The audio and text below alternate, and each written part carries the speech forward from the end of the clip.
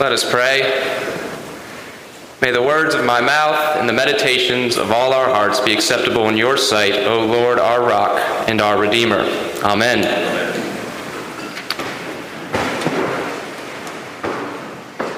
Our lesson today comes from Paul's letter to the Romans, a couple of verses from chapter 3. None is righteous, no, not one. No one understands, no one seeks God.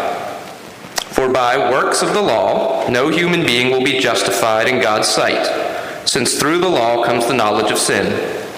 But now the righteousness of God has been manifested apart from the law, although the law and the prophets bear witness to it, the righteousness of God through faith in Jesus Christ for all who believe.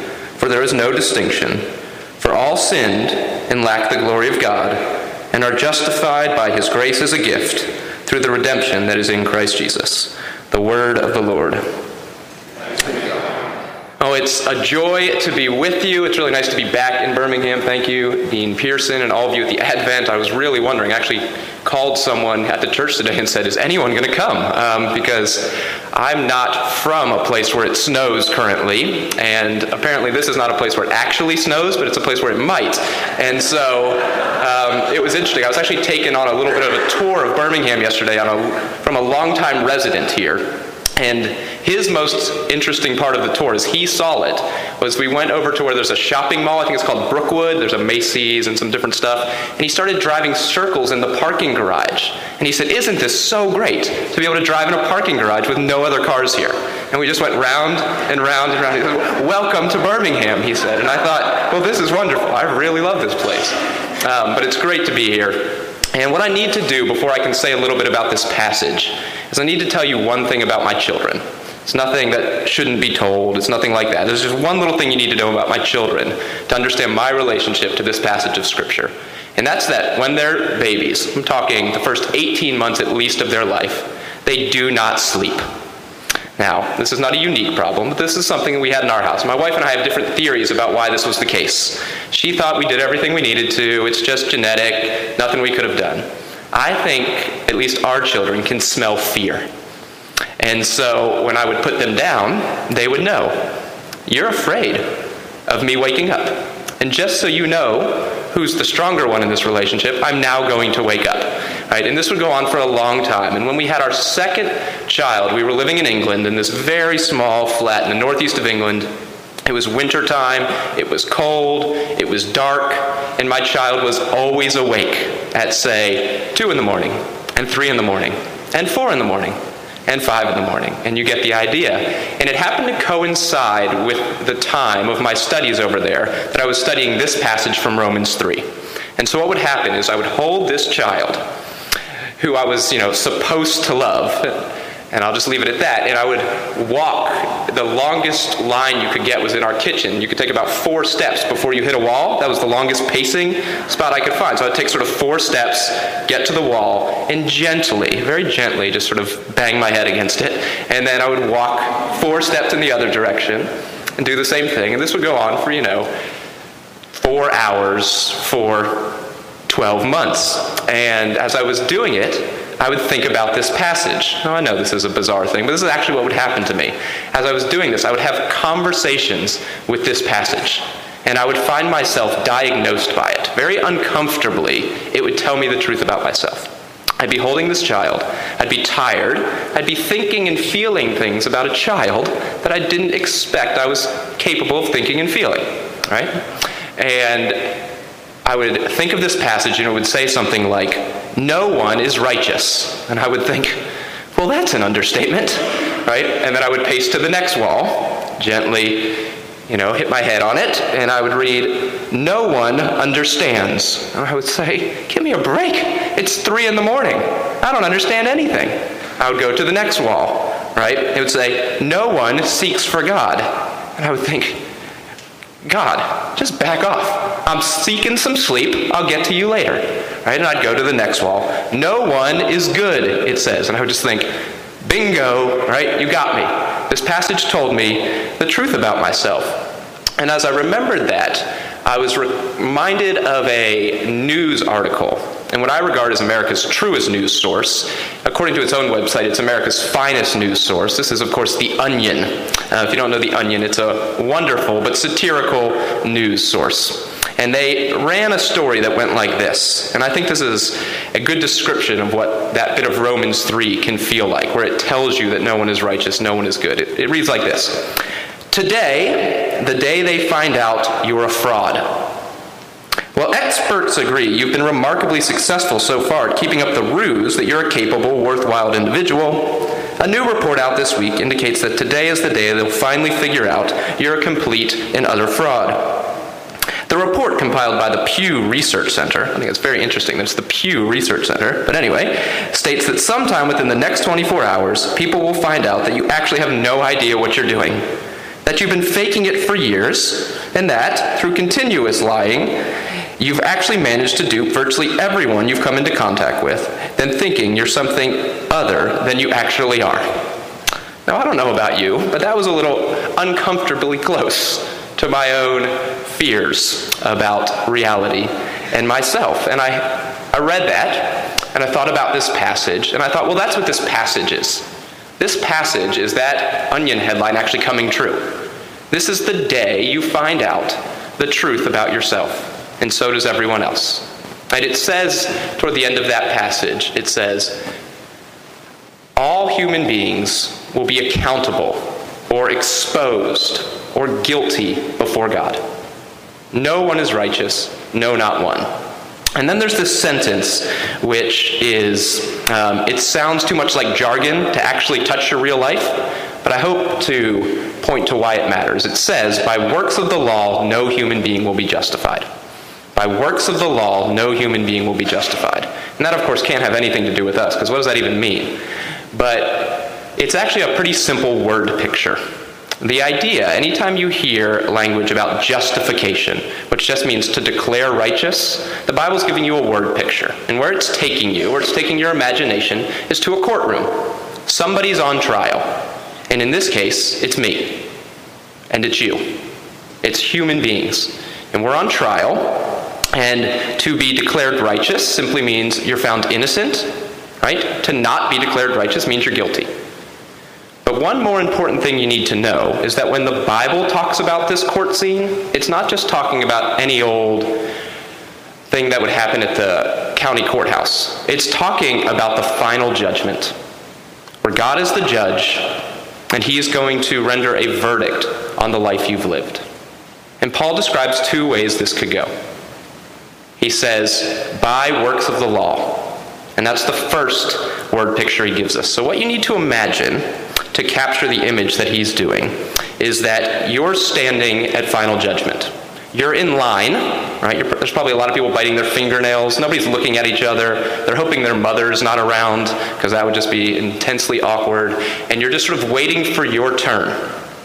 And finally, your turn, you get up sort of before the throne of God, and what he does is he pulls out a book, a big book with your name on it. And this is just going to be a public reading of your biography, right? All your thoughts, all your words, all your deeds, all the things you did do and didn't do, your emotions. It's going to be a public reading of this. I actually was able to get one. They had it at the hotel this morning. I couldn't believe it. They had one such book. This one says, The Thoughts, Words, and Deeds of Andrew Pearson. I'm not actually sure who that is, but nevertheless, I thought we should just read it and just see how it goes. But we're not actually going to do that, but this is just volume one of a multi-volume work on that distinguished individual. But you can imagine what this scene would be like, what you might feel if your book was about to be read. Maybe you know the story about Sir Conan Doyle, the author of the Sherlock Holmes stories. A story's told about him that he wrote a letter, anonymous, and without any reason other than to do a social experiment. He wrote a letter to 12 of his sort of associates in England, who were all dignified, important people. And without knowing anything about their history, he wrote to all of them, "All is discovered. Flee immediately." Right? And according to the story, within 48 hours, all 12 of them had left the country. Right? I would have left the country if it's time to read my book, I'm going to find the back door. And we don't need to exaggerate what this experience would be like. It would just be your life. There would be things that would be beautiful. There would be things that would be mundane. And there would be things that you would rather not remember. And it would be you and your life with your children. All the love and all the sacrifice, but also the anger and the screaming and the miscommunication. It would be your life with your spouse, right? All the love, all the times that you were there for each other, but also all the times you took other things from other relationships out on them. The time when that was too safe of a relationship and it wasn't fair. Right? Real friendships that you had, right? You'd get to remember. And there would have been a lot of love and sacrifice there, but probably also envy and competition, gossip, all of those kinds of things. There's the love you had for your parents. There's also the lie you told your parents. Right? It's just a human life. Picturesque at times, painful at times. But the one thing it would never be is the one thing it needs to be. Perfect. Right? Because Jesus said, you must be perfect as your heavenly Father is perfect. And unless that's your biography, unless that would be what your book said about you, then this can only end one way. And that's why Paul says, by works of the law. That's his way of saying, on the basis of your own biography, on the basis of the life you've lived, no one will be declared righteous. Everyone will get the sort of thumbs down in the arena of God's judgment on the basis of their own biography. None is righteous, no, not one. And that sounds like it should be the end of the story. But Paul says one more thing. And he says something that contradicts that conclusion. He says, but now the righteousness of God has been revealed. And what he announces in the face of this honesty, in the face of this reality, he announces a word that contradicts it, which can't be possible, but Paul promises that it's true. And he declares that though all sinned, he's still honest, they are justified or declared righteous through the redemption that is in Christ Jesus. And in many ways, he's telling the same story. He's using the same imagery, the same word picture. Right? You're still at final judgment, you're still in line, and you're about to go up. And in many ways, it looks exactly the same. But there's one decisive difference. And only one difference. But it's the decisive difference. And it's that story that God is telling you right now. And that story goes like this. You're in line, you're waiting your turn, and finally you come and you stand before God. And he pulls out a book. And on the spine of this book, it has your name. And you're thinking, this feels very familiar, right? I remember how this story goes. And maybe you sort of look down or look away because you can't bear to face it anymore. And the story starts off similar. The first thing you hear is a baby crying, right? And that's the same way your life started. But then it takes a turn, and you listen to this story, which bears your name. And as you hear the baby crying, you also hear animals making noises, because this baby was born among them. And you watch him grow. He's baptized in the Jordan River. He calls 12 disciples to follow him. He goes up on a mountain to pray. And he fasts for 40 days and 40 nights.